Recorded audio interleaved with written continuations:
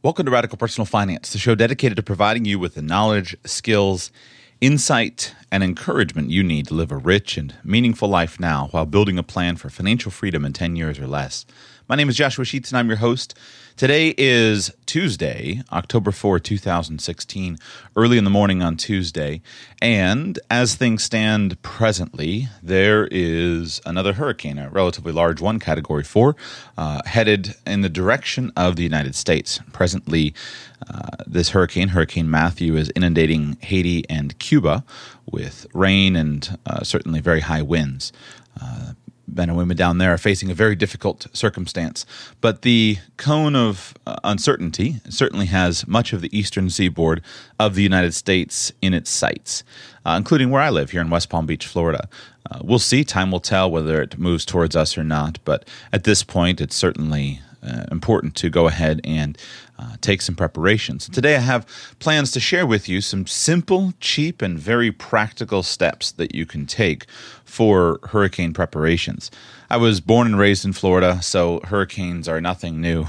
My parents spent a number of years of their life in the Philippines, long before I was born, back in the 70s. And so they went through various typhoons there, so I've grown up in a family that's relatively comfortable with dealing with tropical storms. For those of you who are not in hurricane country, I know hurricanes can often seem a little bit overwhelming and seem like, how could you handle them? In my opinion, they're one of the best types of natural risks to face just because of the advance warning. Earthquakes don't generally give as much advance warning as hurricanes do. Tornadoes don't generally give as much advance warning as hurricanes do. And hurricanes are relatively simple to prepare for. They are usually not that big of a deal in the sense of when compared to other disasters that can be more acute. The reason hurricanes are a big deal is because of their large size, that when they come through your state, your city, your county, they can devastate a massive region. And so they're generally a major hassle to deal with. But today I'm going to walk through some hurricane preparations for you. And these are things that I believe are simple and practical. This show is not intended to be an exhaustive resource for you, but just some things that I have found to be useful and practical in the past. As we sit at the moment here on, again, Tuesday, October 4, that we don't know what the actual course of this hurricane will be. And the tendency that we generally seem to have as humans is to wait until the last minute to prepare. Unfortunately, that's a bad move because that's when it's the hardest to prepare. You see people rushing out right when the storm's about to hit and trying to put gas in their car and trying to get milk and eggs and bread from the grocery store, and things get wiped out. You want to avoid that, and a good secret of life is a good point to be well prepared in life is to move in a counter-cyclical way. So if you've prepared for hurricanes when it wasn't hurricane season, the stores were filled and there's plenty of options around, and you can shop around and get the best deals, and you can lay the things by that you need to be ready for a hurricane. If you wait to the last minute, you're in competition with everybody else. Prices change, supplies run low, and they can face significant problems. So the best time to prepare is always before the fact. So hopefully I'll be able to get this show out to you in about an hour, and this will be early enough that you can still take a few simple precautions. The other aspect, though, of preparation is you want to make sure that the things that you do are going to serve you even if a storm doesn't come. If you rush out and buy 10 loaves of bread and then the storm doesn't come and all your bread goes stale and moldy, then you'll be a little bit frustrated with yourself. By the way, buying bread in advance of a hurricane is not necessarily a good idea. And if you do buy bread and it's starting to go stale and moldy, put it in the freezer. That's the way you keep bread to last longer. But you want to make sure that things that you do are reasonable, rational, and not a knee-jerk reaction to fear. So let's talk about hurricanes, and these simple preparation items will be specific to hurricanes, but I think will be very practical to you no matter what type of natural disaster that you face. With regard to hurricanes, there are two problems of the hurricane, and this is the same again with most natural disasters. There's the acute problem, the time during the actual storm, which is a relatively short period of time, and then there are the after effects of the storm. The acute problem is high winds, a significant amount of rain, the risk of flying projectiles coming through your window, etc., and invading your home, and just simply the physical danger of that. If you are living in a strong, modern structure, generally you're not going to have much of a problem. If you're not in a strong, modern structure, your best course of action is to leave. It's that simple. Hurricanes devastate people who live in mobile homes or who live in old, poorly built houses. Generally not that big of a problem to people who live in newer, modern, well-built structures. If you live in a mobile home or if you live in a similar physically weak structure, you need to leave. And it's the very best, most important thing that you can do. Do not even consider trying to wait it out. Leave.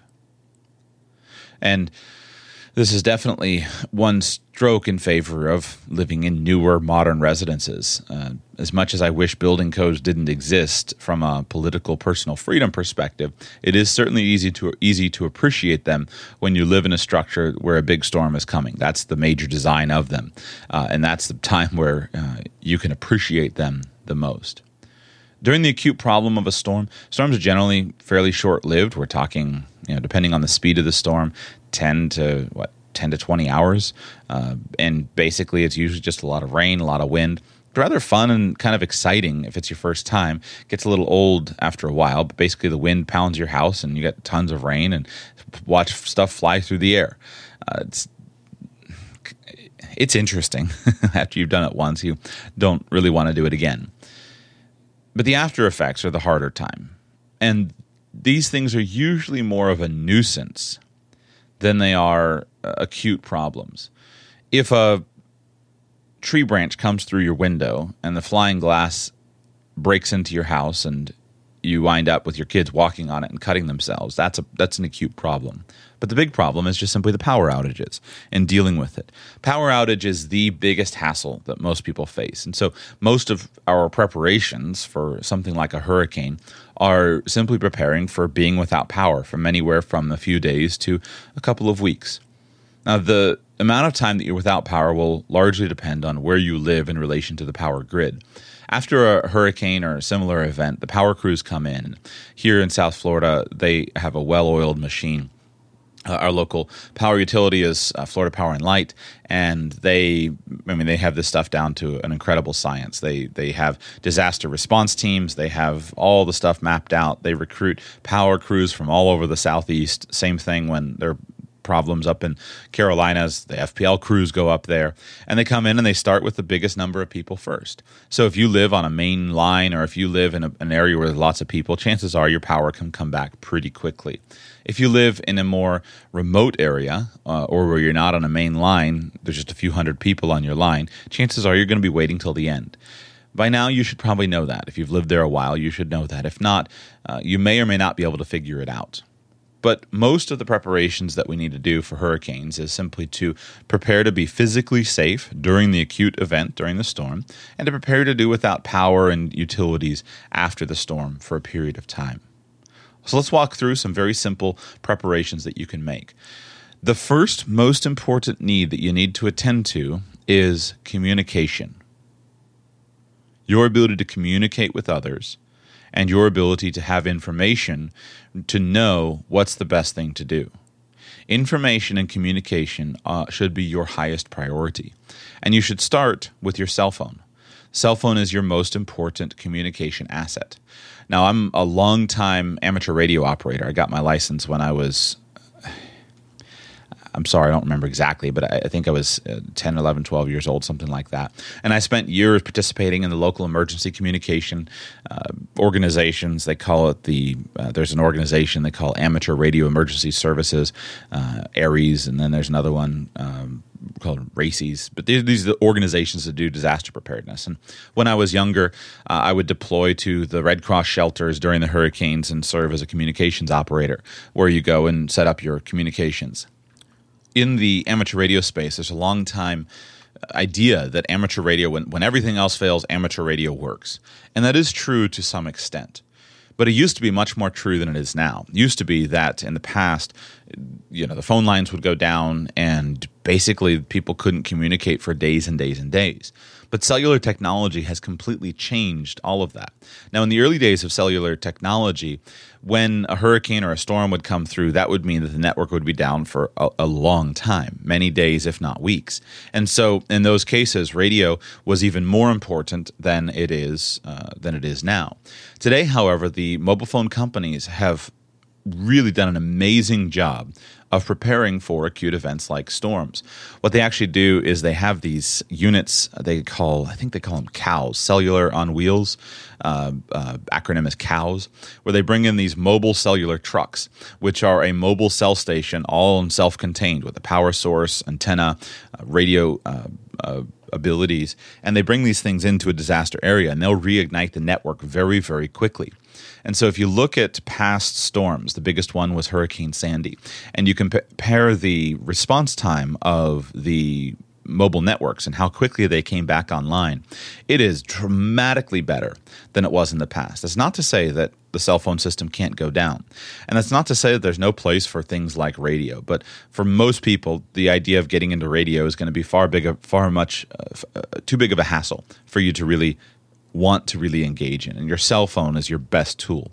It may not work during the acute event, and it may not work during the first little bit of time after the event, but it'll work better than it's ever done in the past, and the mobile phone companies do a great job of bringing the networks back quickly. Incidentally, if you're interested why radio is still important versus a cell phone, radio is the way that you can communicate with other people without a centralized network that's being maintained by somebody else. So cell phones and internet connectivity through the cell phone is a far superior technology to radio signal during a time when the grid is up, to use a generalized term. You can communicate and put a picture on Twitter, and somebody on the other side of the world can see that instantly. That is powerful. And cell phones are, and mobile technology, because of the connection to the network, it's just the ability to communicate is unparalleled. It's unparalleled by anything in the radio world. However, the disadvantages of things like a cell phone network is that you have to go through a gatekeeper. You have to go through a centralized infrastructure, and that infrastructure can either fail or it can be controlled. So if you're depending on Twitter to organize your political resistance campaign in a closed-off totalitarian state, the state has the ability to shut off Twitter to some extent. Now, you can work around that. You can tunnel in with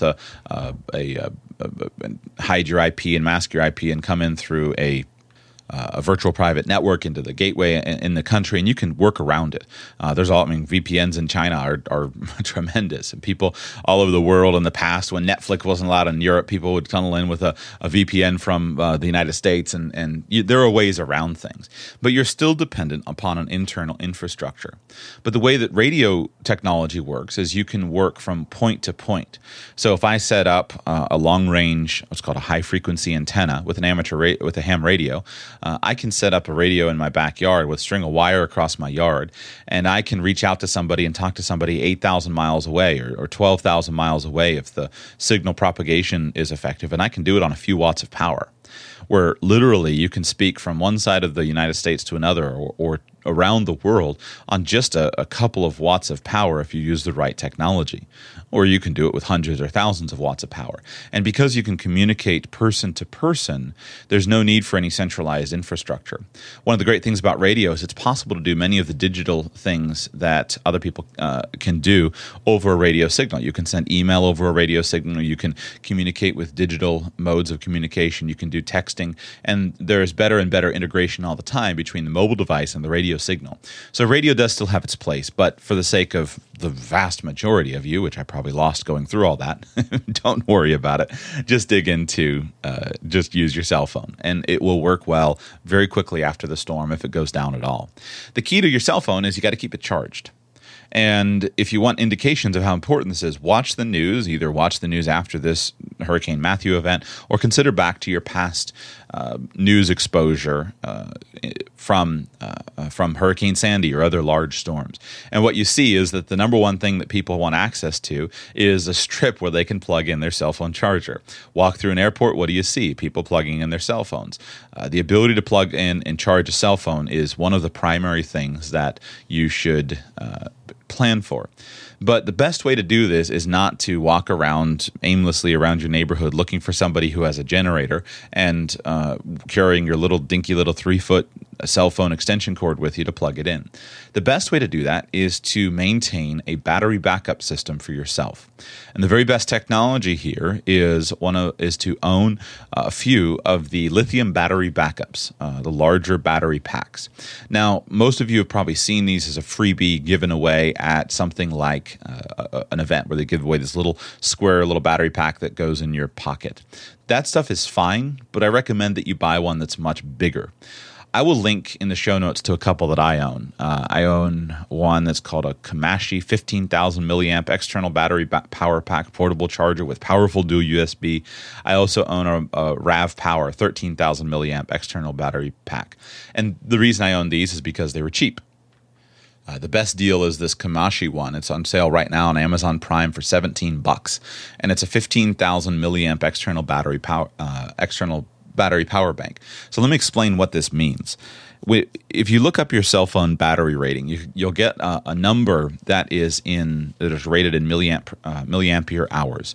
So my iPhone 6s Plus is rated for about 2,700, 2,800 milliamp hour batteries.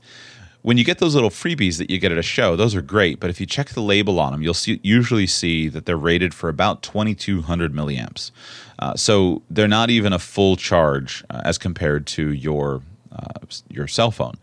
They're not even a full charge, and they're not even they don't charge at a high voltage, and so they're very slow to charge. If you've ever plugged one in, it just grow very, very slowly.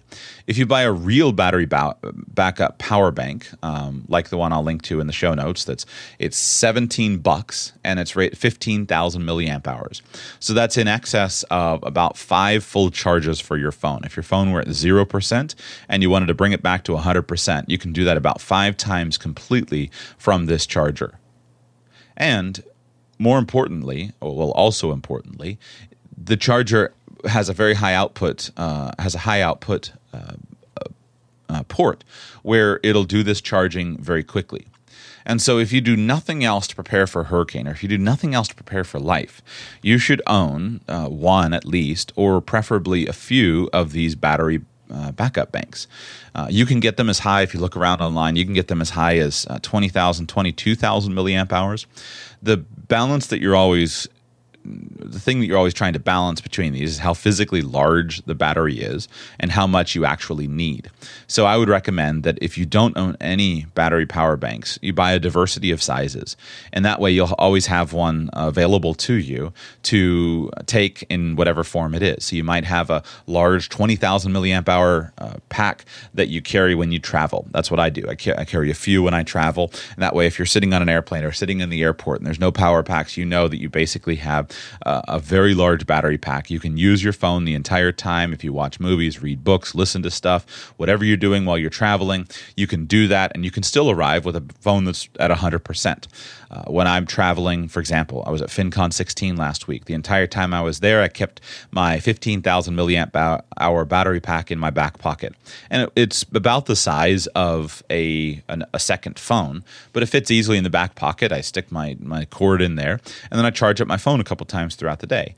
Because when you're at an event like that, you're constantly using your phone. You're constantly running it down. And so it's very nice and very comforting to always know that it's in its high range of charge. It can be really damaging psychologically, if nothing else, if it's actually to your business, or if you need it, there's an emergency, you need to access the mapping function, you need to access the communication functions. Something happens, you had a car accident, now you need to talk on it to get help there. All of a sudden, you've been using the battery all day, you didn't plan ahead for your battery backup, and you're down to 10%. That's not so fun. And so carrying a battery backup system with you will be the best thing to do. And this is the best thing to do for hurricane preparations as well. So for you and for all the members of your household who have a phone, you should have a battery pack. These are lithium-ion batteries. They work really, really well. They maintain their charges really well. They charge up right from a USB port. And so you just need to make sure that you have these and you charge them up. The best resource for this area of keeping your cell phone charged is Stephen Harris's website, which is cellphone1234.com. I've mentioned him on the show in the past. He's actually appeared on the show in the past. all the way back in episode 85, where I interviewed him on how to really save money on utility bills. Stephen is an energy expert. That particular show was not well received because of the way that he conveys himself. He comes across as somewhat arrogant and pompous, but he is a true expert in the area of energy. And years ago, I found his preparation classes, his hurricane preparation classes, and I instantly recognized the excellence of his theory when it comes to this area of emergency preparations. And I'll mention and link a couple of his websites that are incredibly valuable. The best thing about his ideas, specifically with regard to emergency preparations, is they're much the same, similar to the way that my ideas function in the world of finance. That everything is multifunctional and everything relates and everything is sensible. So when he goes into emergency preparations, he doesn't approach it in a single way where it only works in this one way. Everything works together. And I found that his engineering prowess is fantastic. And so I've built over the years, many of my own hurricane preparation plans around the ideas and topics that he has taught and that he discusses. So I will link in the show notes and mention as I continue through my outline here more of his resources. But he is without question one of the best resources on this area. So your first need is communication. That's the first thing you should prioritize, and that starts with keeping your cell phone charged. If you do not have a highly functional car charger for your phone, which I'm sure the vast majority of you have, but get one. Again, don't get one of the cheap ones, dollar ones from the gas station. Get a good one that charges at a high voltage, so it'll charge the phone quickly.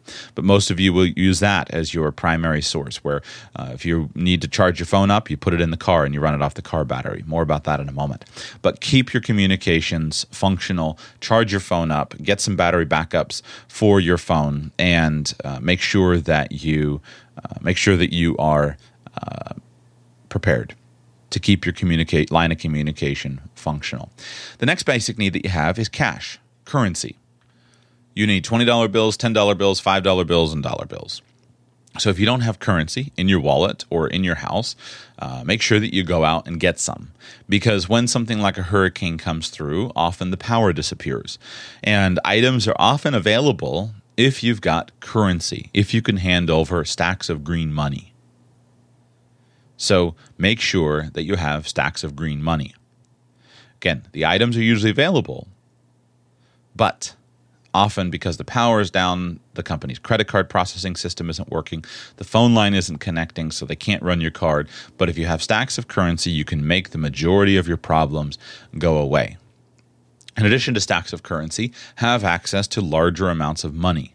So when you're preparing for a storm, pull out your debit cards, pull out your credit cards, make sure that you have all of them ready. Make sure that you have access on different networks. If you have an American Express and a Visa or MasterCard, make sure that you have access to the cards with large credit lines, things like that. If you need to evacuate your family and you need to get on and you need to buy all of a sudden a bunch of plane tickets or a bunch of gas, or you need to buy hotel rooms and things like that, that's where you want to have easy access to money. This is the role of debit cards, credit cards, and stacks of cash.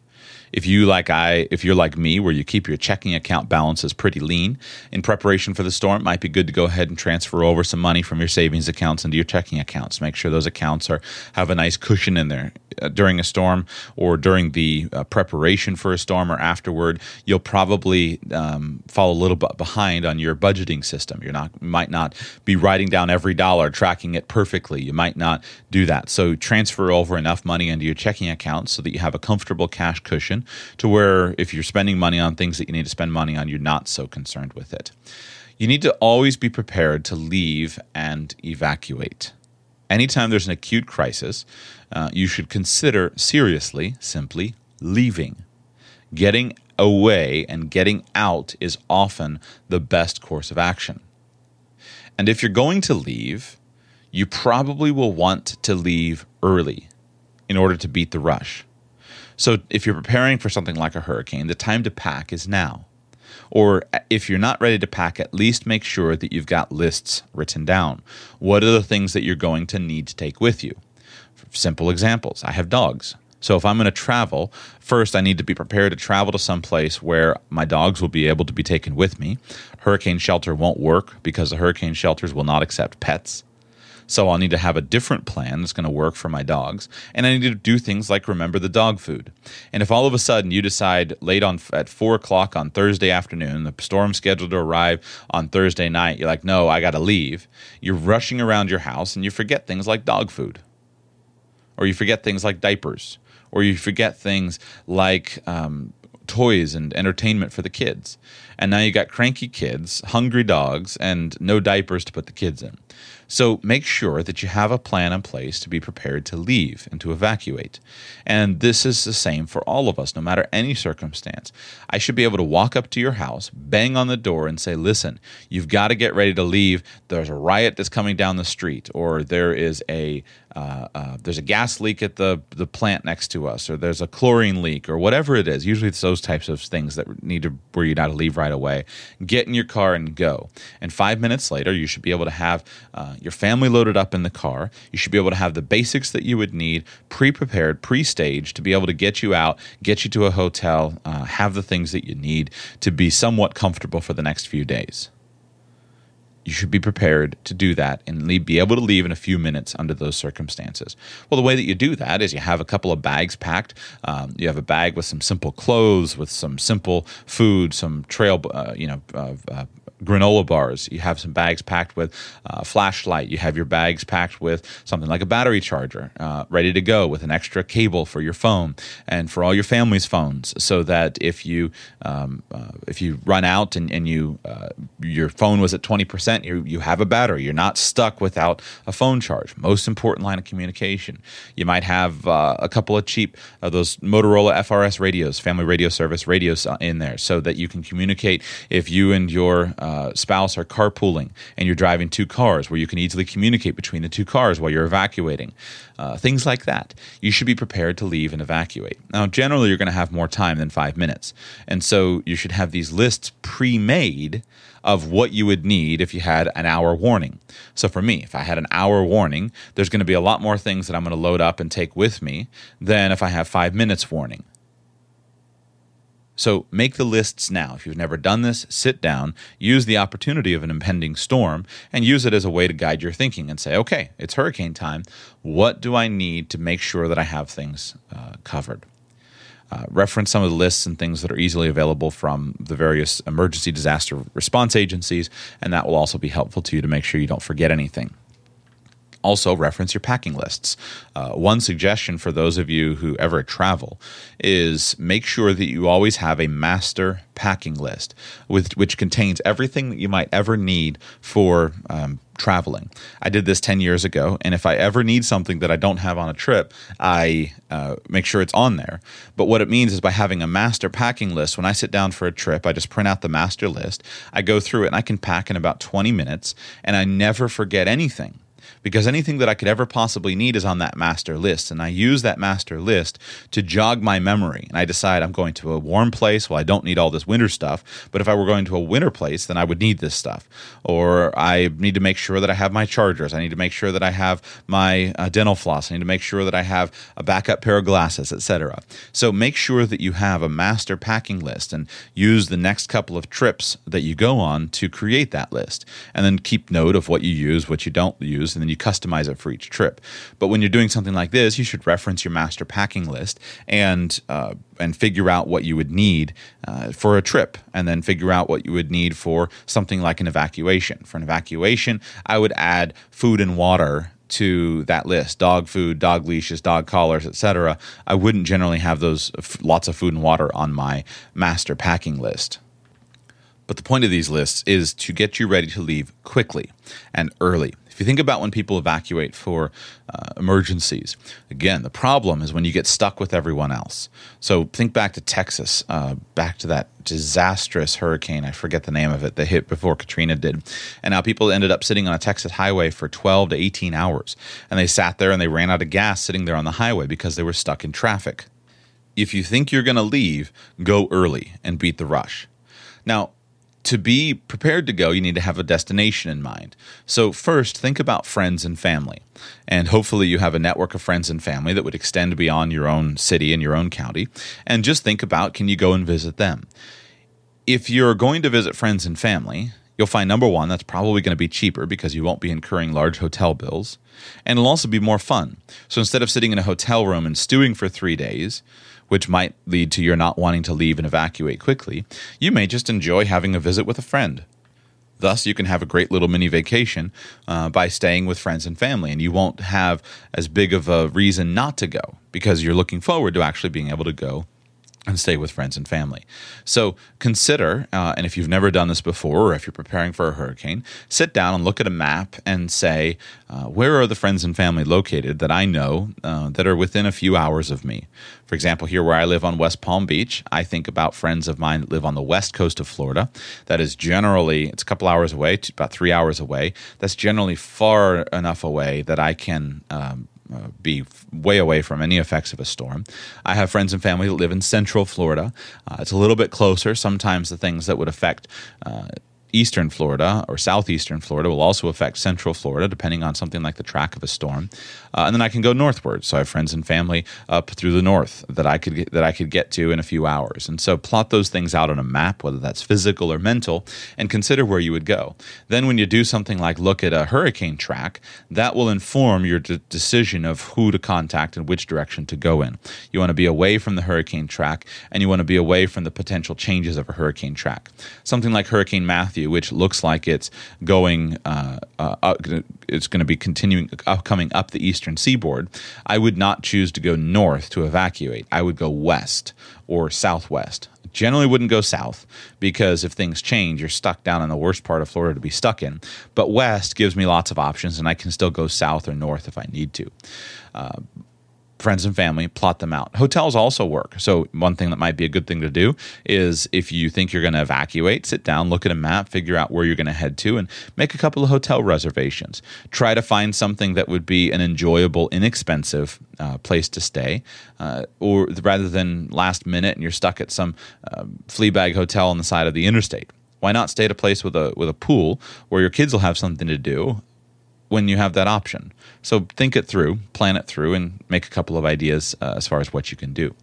Next, fill up all the gas tanks in all your cars. This is always the easiest way to store gas, is to have gas in your car.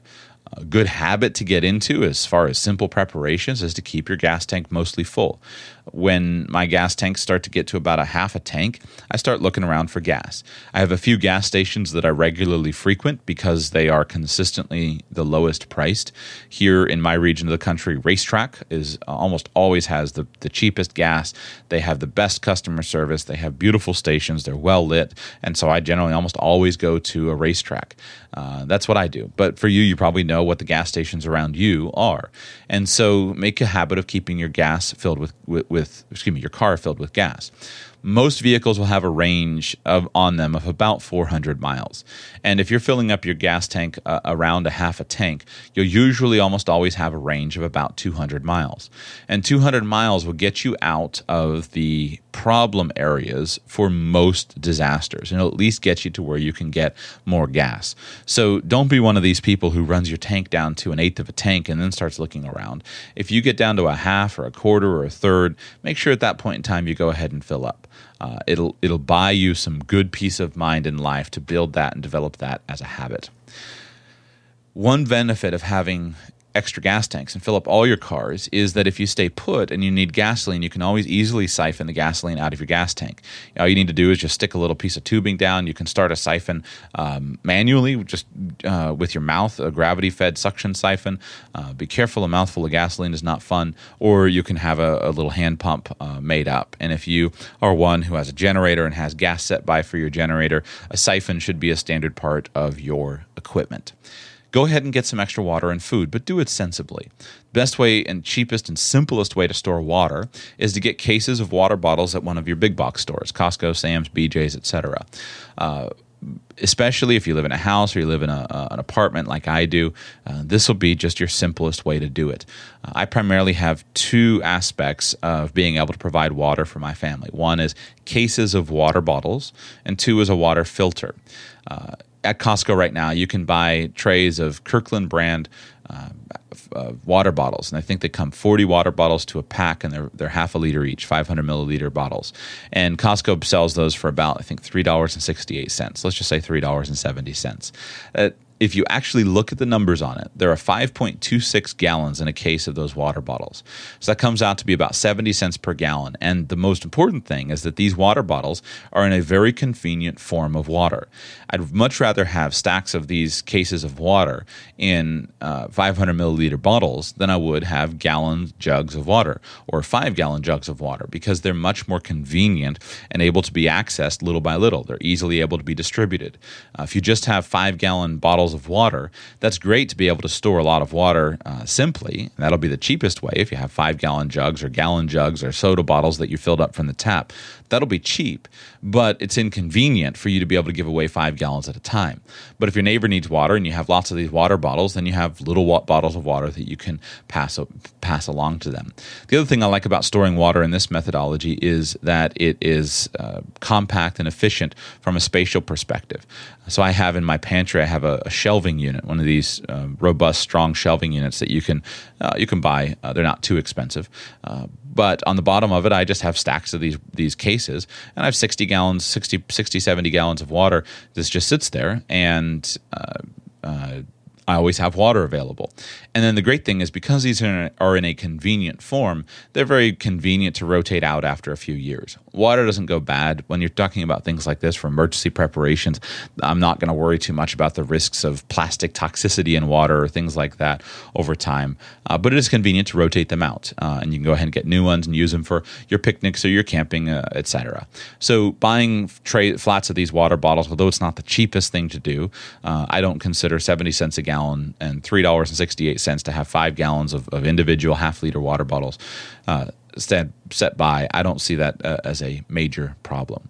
But the other aspect, especially to me and living in an apartment, is having a water filter. And in our household, we use a water filter that's called a Berkey, Berkey. It's very popular. Many people have them. But what they are is a gravity-fed filtration system. And there are no moving parts. There's no pumps. It's not hooked up to the tap or anything like that. So it's very, very simple technology. It's got a hopper on the top, and you pour the water in, and gravity pulls it through some filters that are carbon or I don't remember what they're made out of. I think they're carbon filters. And you can add on there additional filters that filter out the fluoride and the chlorine from the water filtration from the water as well. So if you live in a city and you're on a city water system and you want to filter out the chlorine from the water and or the fluoride, then you can add these water filters as well. So all of the water that we drink goes through the Berkey system. They're not cheap to buy. They're expensive to buy, but the cost per gallon is extremely low. And the great thing about it is, on a day-to-day basis, this will remove, number one, the chlorine and the fluoride, and also it will remove any potential toxins that get into the city water supply. So that way, if you get a boil water notice for your area, it's not as damaging to you as it may be to some other people, because you've already been filtering the water. But another big reason I have it is because it's part of our disaster scenario, where let's say that we have a hurricane system and the city water grid is down, and I run out of bottled water, because living in an apartment, it's hard for me. I don't choose to put 50-gallon drums of water down in my basement. I don't have a basement. I don't have any place where I can do that. If I lived in a place where I had a basement, I would keep 50-gallon drums of water in the basement, or outbuilding, shed, etc. If I lived in a place where I could have a stock tank, I would do that. If I could have a pond, I would put in a pond. But living in an apartment, that's just simply not sensible or practical. The risk of my ever needing those things is very, very low, and the cost of doing it is much too high. So, but doesn't mean I still don't need a plan. So the Berkey is something where if I run out of bottled water, I can literally pour pond water into it, and it will make the pond water safe to drink. And so I have a wagon, a little cart that can be used. I know where my closest water sources are for the canals to my house. I've got buckets, so I can take some buckets and I can put them on my wagon. I can go get water out of the pond. You pre-filter the sediment out a little bit, put a fabric. Use some T-shirts or coffee filters or whatever. Just T-shirts is usually fine. Filter out any large sediment, and you pour it through the water filter. It'll come through gravity fed, and it'll render the water safe to drink. So by using some storage and then some filtration, you wind up with an essentially unlimited water supply for your hurricane preparations and disaster preparations. Now, again, for a hurricane, this is usually not going to be relevant. You're going to have the water back in a few days, a week, something like that, and there will be options available to you. But that's so a couple of ideas for you of simple, practical preparations that are useful in a day-to-day scenario and also useful in a disaster. Also prepare for food. The key with food is to remember that for a hurricane, you should focus on things that are simple and that are easily consumed. We're not talking about the zombie apocalypse and the end of the world as we know it. You don't need a bucket of wheat berries to grind up and bake bread in your solar oven for a hurricane. You just a little bit of junk food, crackers and whatever junk food that's pre-prepared and pre-packaged and doesn't need refrigeration is perfectly fine and perfectly adequate. There are lots of things that you can do that will be uncooked options, and this would be ideal. Peanut butter and jelly work great for a hurricane. They're good, they're tasty, they fill you up. They're great. Now, the thing you see that people do when hurricanes are coming is they rush out and buy a bunch of bread and a bunch of milk. Bread and milk don't work all that well for hurricane preparations. First of all, milk goes bad if it's non-refrigerated. You're likely going to lose power, so you're going to lose refrigeration. Now your milk's going to go bad. Bread molds quickly. So my suggestion to you is instead of buying bread, buy tortillas. If you go to your store, they sell these at all the grocery stores. You can buy the large packages of, in my area, the brand is Mission flour tortillas. And these things last weeks and weeks and weeks and weeks and weeks and weeks without molding. They're way cheaper than bread, and you can make a great peanut butter and jelly sandwich out of them. And they're delicious just to eat on their own. Unlike bread, I don't care so much to eat whole wheat bread on its own without something on it, but I don't mind eating a tortilla on its own. You can put some salt on it, and you can cook it up and fry it up so it's crisp, and that makes it a little bit interesting and different. You can use it as a peanut butter and jelly sandwich. You can put meat and cheese on it. They're very, very flexible, very, very cheap. They last a long time. So think about doing something like that. If you're at the grocery store and you need to get some food, look at the tortillas instead of the bread. That's what would be my suggestion. Milk doesn't work very well because of the refrigeration. But if you want to have milk, for example, your family eats breakfast cereal, then you can go ahead and buy cereal. Cereal is not gonna go bad, and you can buy milk. But don't buy milk in the gallon jug from the refrigerated section. Look for what's called UHT milk. UHT milk stands for ultra high temperature pasteurized milk. The brand name in the United States is a brand name called Parmalat, Parmalat. Comes in these white bottles with blue lettering on it. You may or may not be able to find it in your area. Sam's Club sells these by the case. Costco doesn't. So I have my parents buy the stuff for me from Sam's Club because they're still members there. Costco doesn't have it, but you buy the stuff by the case. And UHT milk is what most of the world lives on. Refrigeration is difficult in many parts of the world. And so this ultra high temperature pasteurization is the methodology that they use to be able to have access to milk on the grocery shelves. This milk comes in these little, what are they called? I think Tetra Paks. These little cardboard boxes that are foil lined, kind of like boxed wine. Comes in a box similarly. And you buy this milk, and it's shelf stable. It'll last for months and months at room temperature. So you can set aside a couple of cases of this stuff, and then you can use it. And it comes in small containers that are very practical and usable for a family and cereal. You'll be able to use up a bottle of the milk for breakfast. Once you open it, it does need to be refrigerated. So you need to drink it quickly. But these are very practical emergency preparations. It's a very simple way for you to have milk on hand because they come in small containers. You can drink them up in one sitting or breakfast and lunch. You can have the entire thing. It tastes great, doesn't need any refrigeration. Most of us in the United States would prefer to have a nice cold glass of milk versus a warm room temperature glass of milk, but it's milk. It tastes like milk. Don't make any claims as to the health benefits of it. It ain't no raw milk, that's for sure. So you can do your own research on that. But for something like a hurricane, it can be a great comfort food. And you can it doesn't require refrigeration. You can set aside a couple of cases of that, and you can use it over time. You'll use it at some point. We use this. In my family, we don't really drink milk. And so oftentimes we'll be cooking, and we don't have milk on hand to make the recipe. But I keep a couple of cases of the Parmalat, the UHT milk. And that way, when I need milk, we'll go ahead and and grab it. I'll use it in the recipe. I've got the milk, and you can go ahead and work from there. Another way to do milk is powdered milk. If you're unfamiliar with powdered milk, I grew up drinking some powdered milk from time to time because powdered milk is is an excellent way to save costs. But you can set aside some powdered milk, and this is also useful for those of you who cook, which hopefully is all of you, and you want a way to keep some milk on hand that doesn't require you to have it refrigerated in the refrigerator.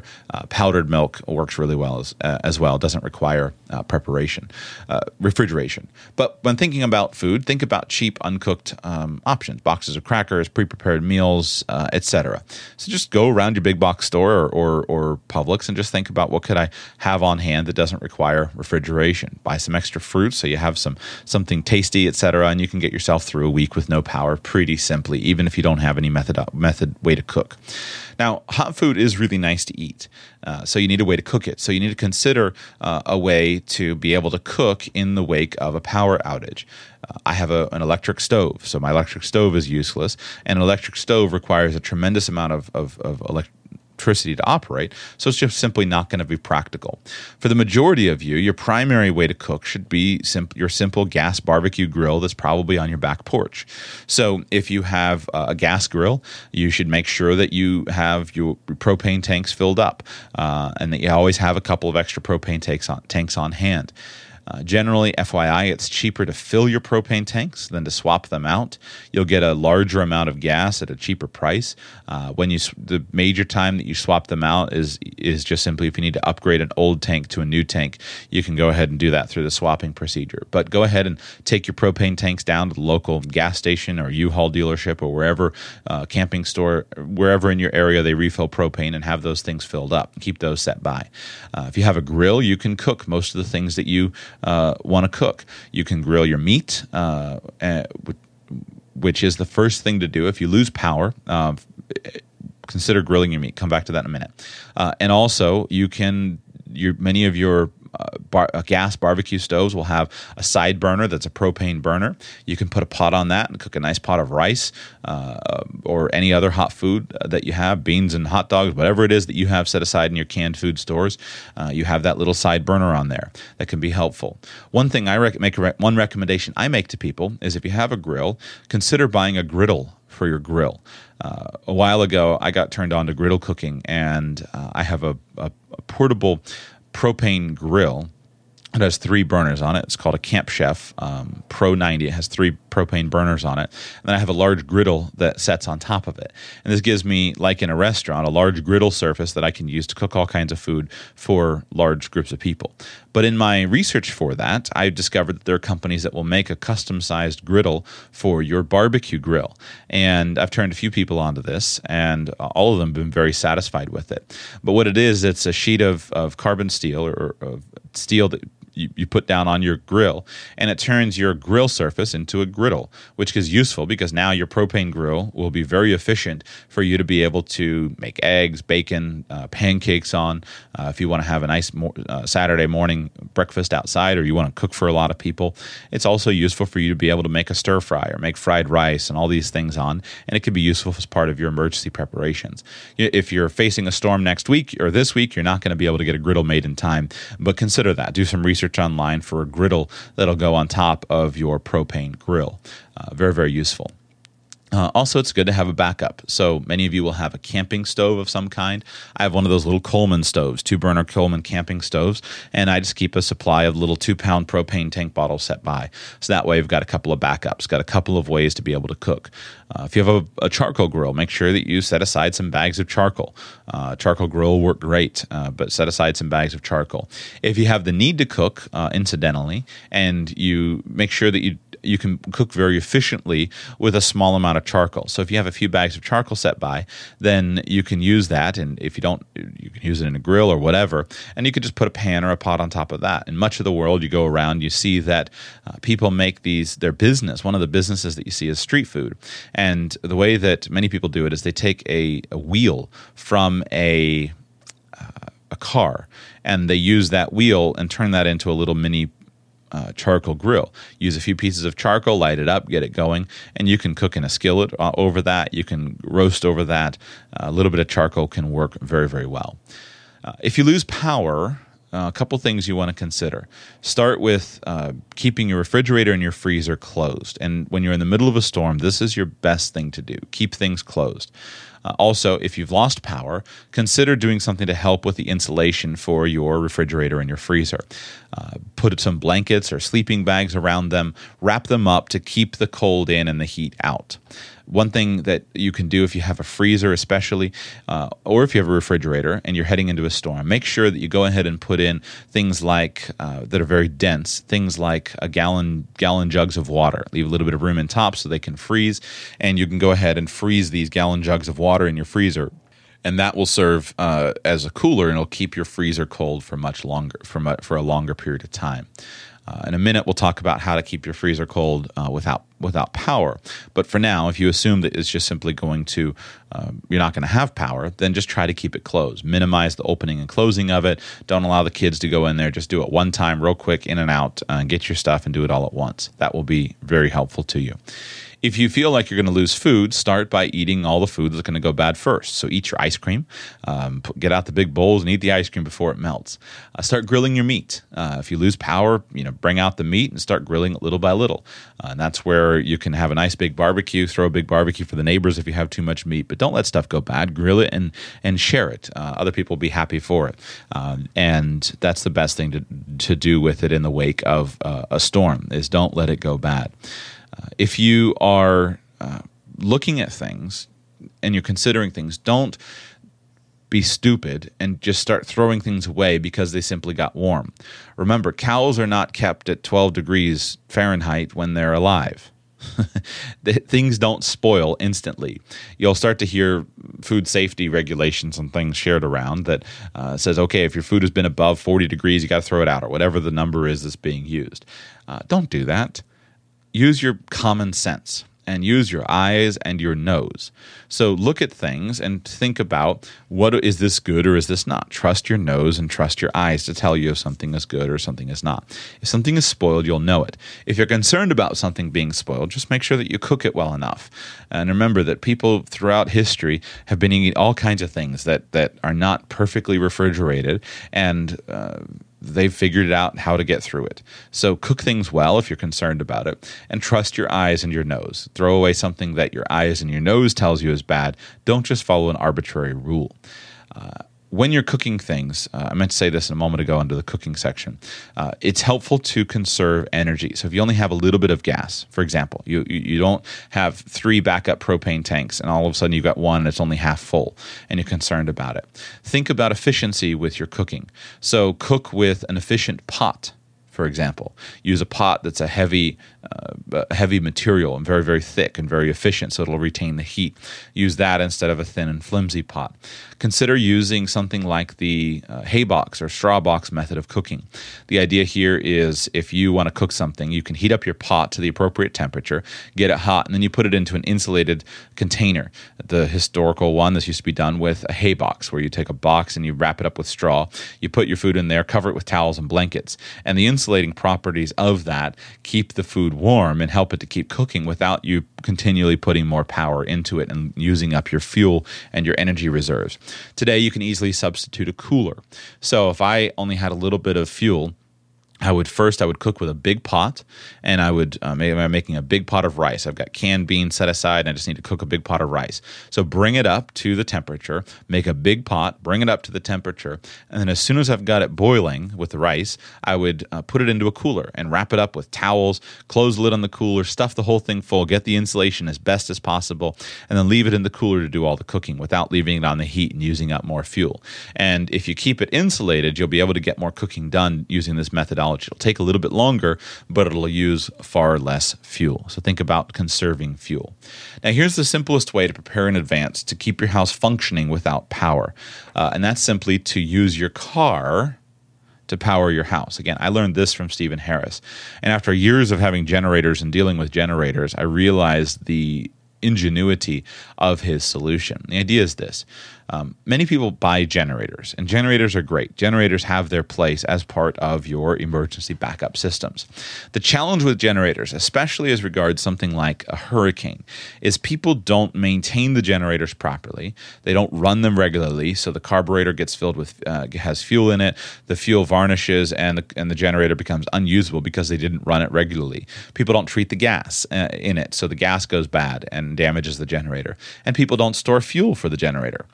It's completely absurd to see how many people will go and buy a $500 generator and one 5-gallon can of gas, which won't even last them, maybe last them a few hours. Far better to have a $50 generator and $450 of gas than a $500 generator and 5 gallons of gas, whatever that money winds up being.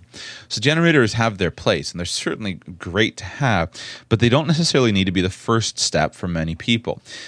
And here in South Florida, my power grid is very, very stable. I don't have the problems that some of you have in other parts of the country where power goes away regularly.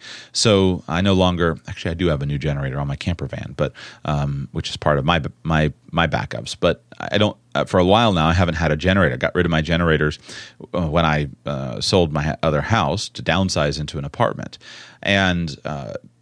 And so the major plan that I've had is just simply to use a power inverter. So if you look at your car sitting in the driveway, you can picture that car as a generator because you have an engine and you have an electrical system that creates electricity, feeds a battery, and that engine is something you've paid thousands of dollars for. It's probably something that's in excellent shape or it's well maintained.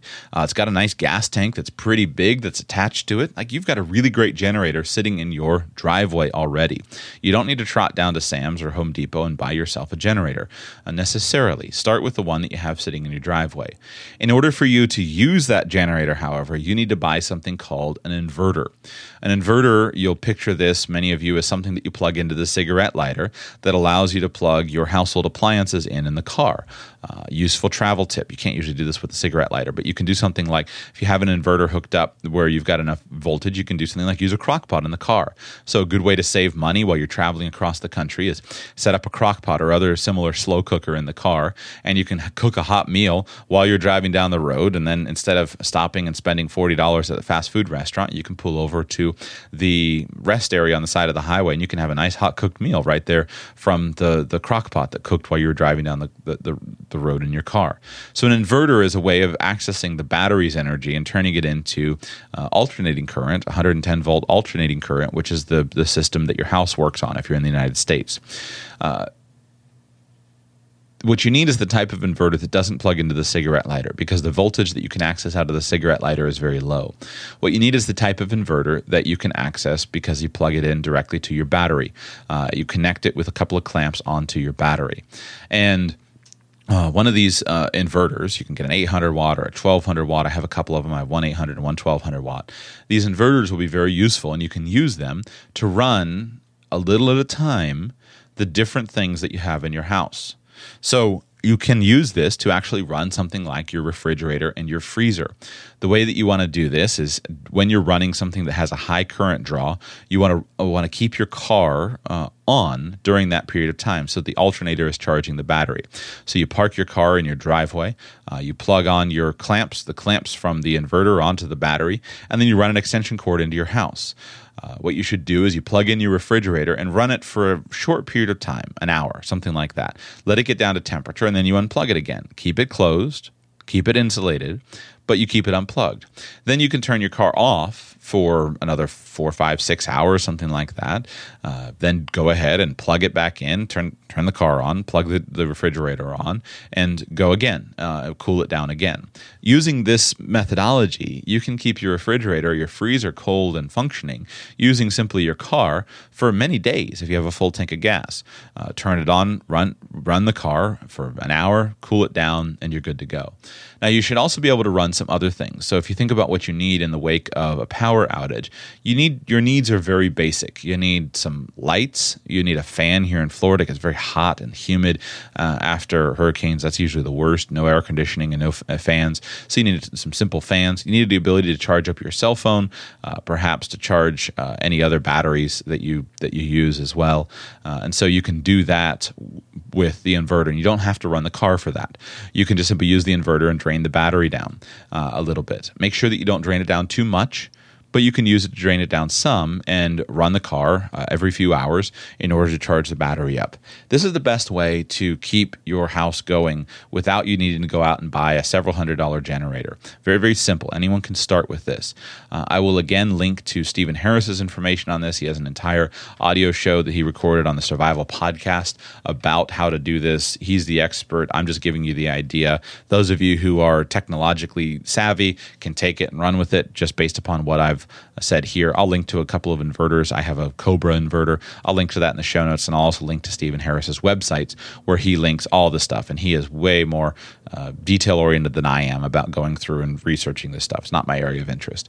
But this is a good way for you to start and just simply cycle this on and off. And you can, with a full tank of gas, you can be fine probably for 4 or 5, maybe even 4 or 5 days, maybe even a week without just even using your car to keep things going. Stephen Harris says that the calculation that most cars can idle for about 24 hours on one tank of gas.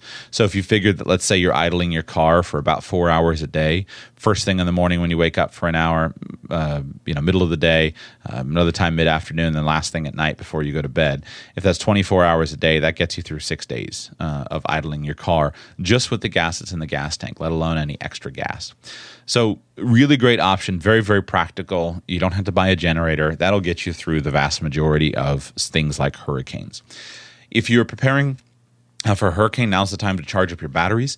I use rechargeable batteries in all of my kids' toys and all the flashlights, things like that.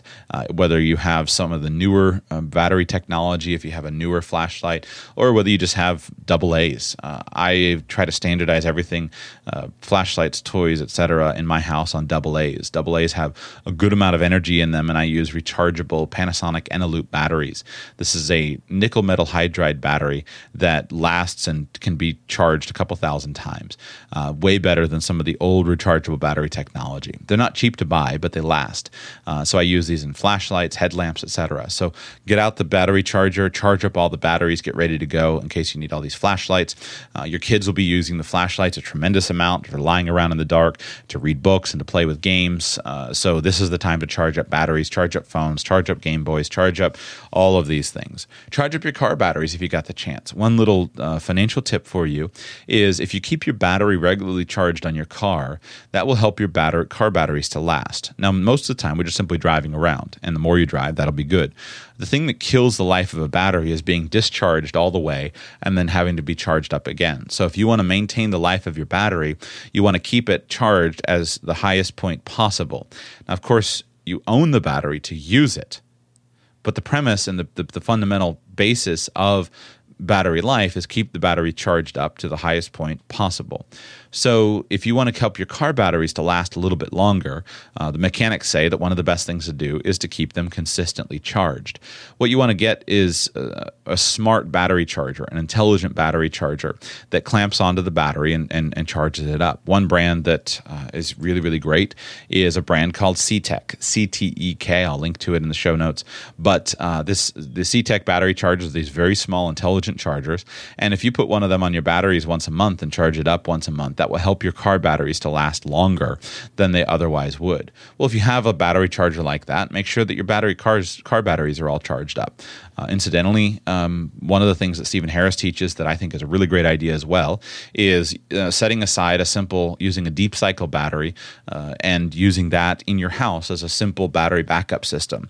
I'm waiting for all of the Tesla batteries, Elon Musk's batteries, to work really great and be in every household. But until then, one deep cycle battery set aside and kept charged up can do a tremendous amount for your household utility with lights and a little bit of fan and et cetera.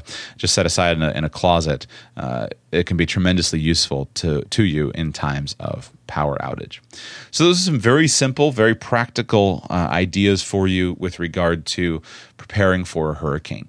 Now, finally, I close with this. If you're not in the path of Matthew, which many thousands of you are, simply because you've got basically the entire eastern seaboard. And you've got a Category 4 hurricane coming, who knows, but that affects a lot of people living on the eastern seaboard of the United States. But if you're not in the path of Matthew, make sure that you think about a scenario like the one I've described. Anytime you see disaster strike other people, think about it. and then prepare for that same disaster to hit you. If you're at a funeral for somebody's loved one that died, then you should be thinking about, well, what would happen to my family if I were the one that were dead, or if my wife were the one that were dead, or my kids were the one that were dead. How would we get through that? And what would I need to do now to make that circumstance a little bit easier?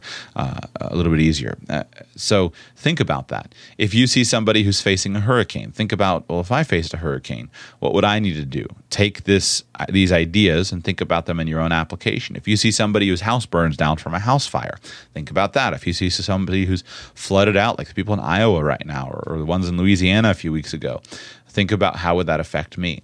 Sit down and at least go through the mental exercise of jotting out some notes for a plan, because these things are always weathered better if you've prepared in advance. And use the impetus, the motivation, to increase your own levels of preparation for the circumstances that life throws at you. And if you do this, one of those most powerful, beneficial aspects of it is that you will be prepared in such a way that you can go out and help others. Because no matter how great this show hopefully was for you, there are many hundreds of thousands of people who will never come across or seek out information like this. And those people need a helping hand. My heart aches for the people in Haiti. Having been to Haiti and traveled there, I can understand firsthand how utterly devastating it is for people there. Or in Cuba, same thing. This storm will be utterly devastating for them. And it will be devastating in terms of loss of life, but it'll be also devastating in terms of loss of lifestyle. Because when a storm goes through, dealing with the after effects, it just goes deep. So if you are prepared, and if you're strong, and you're coming from a place of strength, then you'll be able to reach out a helping hand and help your neighbors. If you've got plenty of water set by, and you have a water filter, you won't be looking at your store of water and thinking, is it going to last? You'll be able to go across the street to your neighbor and say, here's a case of water bottles. If you've got a battery charger in your back pocket, and your neighbor's wandering around with their cord, desperately looking for an outlet to plug in, you can just say, hey, here, plug in here. So one of the major reasons for you to be prepared for natural disasters, events like this, etc., is that you'll be able to reach out a helping hand to somebody else. And that'll build a relationship, that'll build community, and that'll build strength and resilience in your neighborhood. Thank you for listening to this episode of Radical Personal Finance. If you're interested in building financial freedom for yourself and your family, please subscribe to the podcast with our free mobile app so you don't miss a single episode. Just search the App Store on your mobile device for Radical Personal Finance and download our free app, which also contains an archive of every past episode of the show. If you have received value and financial benefit from the content of today's show, please consider becoming a supporting patron. Radical Personal Finance is listener-supported, and it's your direct financial support which enables me to bring you this content. In addition to your voluntarily paying for the content you've just heard, as a supporting patron, you will receive a number of member-only benefits, including a private Facebook group, access to our weekly Q&A calls, and discounts on future products and services. Details can be found at radicalpersonalfinance.com/patron. Again, radicalpersonalfinance.com/patron.